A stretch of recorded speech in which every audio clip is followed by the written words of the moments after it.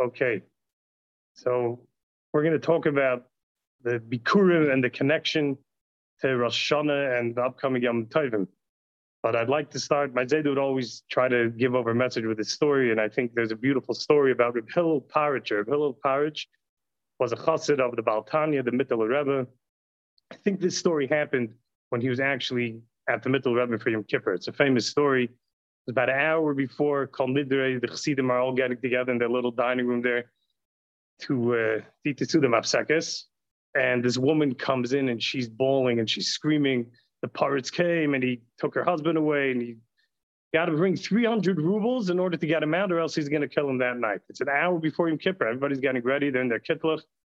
Bill tells the guys, we haven't done it. No, it's Yom Kippur. He says, okay, I'm taking this. And he starts running around the city. You can imagine someone come to your house an hour before Yom Kippur. Whatever tzedakos you were already giving, they've been to you before Rosh Hashanah, they've been to you all Aseres Tshuva. There's nothing left. It wasn't a very wealthy city. He ran around for a half hour and he got himself, I think, 4 or 6 rubles. So he's way, way off. It's almost Yom Kippur. And he remembered in a little bit of like a shady area of town, where shady, I don't mean as in the opposite of sunny, but it was like the dark side of town.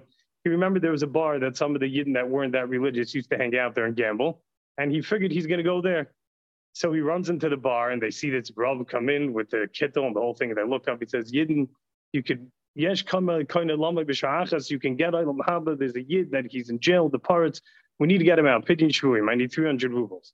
So this one guy, you can imagine the type of people are sitting there Erev Kippur right before Kol Nidrei, playing cards and drinking. The guy says, Rabbi, see this bottle of vodka? You drink this bottle, the entire thing, I'll give you 100 rubles. I think this was right before Yom Kippur. What, am I crazy? But do I have a choice? Makes the shahakal, somehow gets that whole bottle of vodka down. His insides are screaming. The guy gives him 100 ruble. And he looks at him again. He says, Rabbi, you want another 100 ruble? I'll give you another bottle of vodka. How am I going to do this? But pidyon shvuim, b'koach nefesh. So he downs the next bottle. He said by that time, he literally felt like he was dying. And the guy looks at him. He says, Rabbi, one more bottle and you have your God. So he said he had no idea how he did it, but he takes his bottle. Somehow he gets it down. He said by that time, his head was spinning. You could imagine what's going on. Takes the next 100 ruble. He's got the 300 ruble and he runs to the pirate's house. It's right before Shkia. He throws the 306 ruble there that he's got. He lets the Yid out and his feet make its way to the shul. Now, he's extremely drunk, barely conscious, and he walks into shul and he's sweating and he's red and he smells from alcohol. The chassidim look up. This is like the star Talmud over here. And this is what he looks like. And he comes running into shul in middle of Kol Nidrei, goes into a corner and he collapses on the floor in a drunken stupor. And they all look at the Rebbe and the Rebbe says, just leave him. So they finish davening and they're sitting in shul saying Tehillim. It's late at night and all of a sudden Reb Hillel gets up and he's still drunk and he goes running for the Aron Kodesh. He opens up the Aron Kodesh and he starts to say with the nusach that we say before, the niggin we say before Simchas Torah, we take out the Sefer Torah, Alta Reisel Adas, Ki Hashem Elokim Einoi Guvadai. And the Chassidim want to pull him away. It's a bizarre, you can't do this. And the Rebbe shows them, no, leave him. And he says Alta Reis and he closes the Aron Kodesh, he sits back down. The Rebbe told the Chassidim afterwards, our entire mission that we have here, the Elul, Rosh Hashanah, Aseres Tshuva, Yom Kippur, Sukkot, is all to reach the pinnacle, which is Shmini Atzeres Simchas Torah, which is the Yichud, it's Klal Yisrael brought together with the Rebbeinu Shalom. That's Ata Reisel Adas. You have been shown in order to know Ki Hashem Hu Elokim, the Eibishter is the God of the world, and there's nothing else, and we're together with him. He said, so we spend our whole Elul preparing for that, and then Rosh Hashanah we're Mamluch the Rebbeinu Shalom. And we do tshuva and Yom Kippur. Sukkahs, we come inside the sukkah and the whole thing, we're close to God. Why? To reach this level, he said, Reb Hillel already got there today. He took a shortcut. He got the fast lane. He's already there. So that's the story. So I want to talk a little about Bikurim. It's every year before Rosh Hashanah. This week's parasha is Kisavai. We read this every single year. And what's the significance, something we can learn, a message that Bikurim has for us? And I'll try to keep it quick because I see we're running out of time. The Torah says, you're supposed to take from the first fruits. Rashi brings down the Mishnah that a man goes down into his field and he sees Te'ena Shabikri, he sees his first fruit, and he ties this little gemi, this little string, which my friend Shlomo Abramchik told me, gemi is the Rosh Hashanah's Gedolim Masei Hashem. It shows us that God's God's actions are great. So that's right away we're showing we got this thing. Now I want to put things in perspective. A guy bought a field.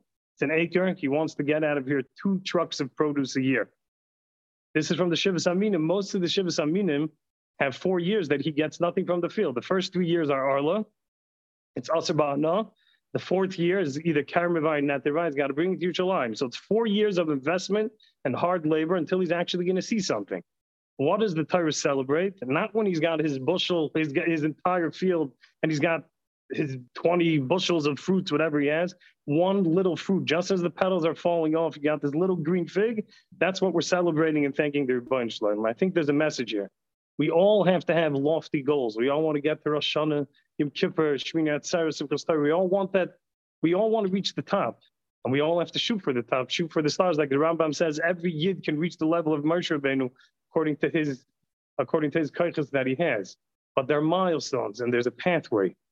And we can't get down when we don't see ourselves yet reaching that. We have to realize now we're in Elul, Melech Basada, and Hashem takes us. We're in our offices, we're working, we're in our regular lives, and we're bringing our Kodesh Baruch Hu into our lives. We try to get a little bit better step by step, one thing at a time. There are milestones we have to reach, much like the Bikurim.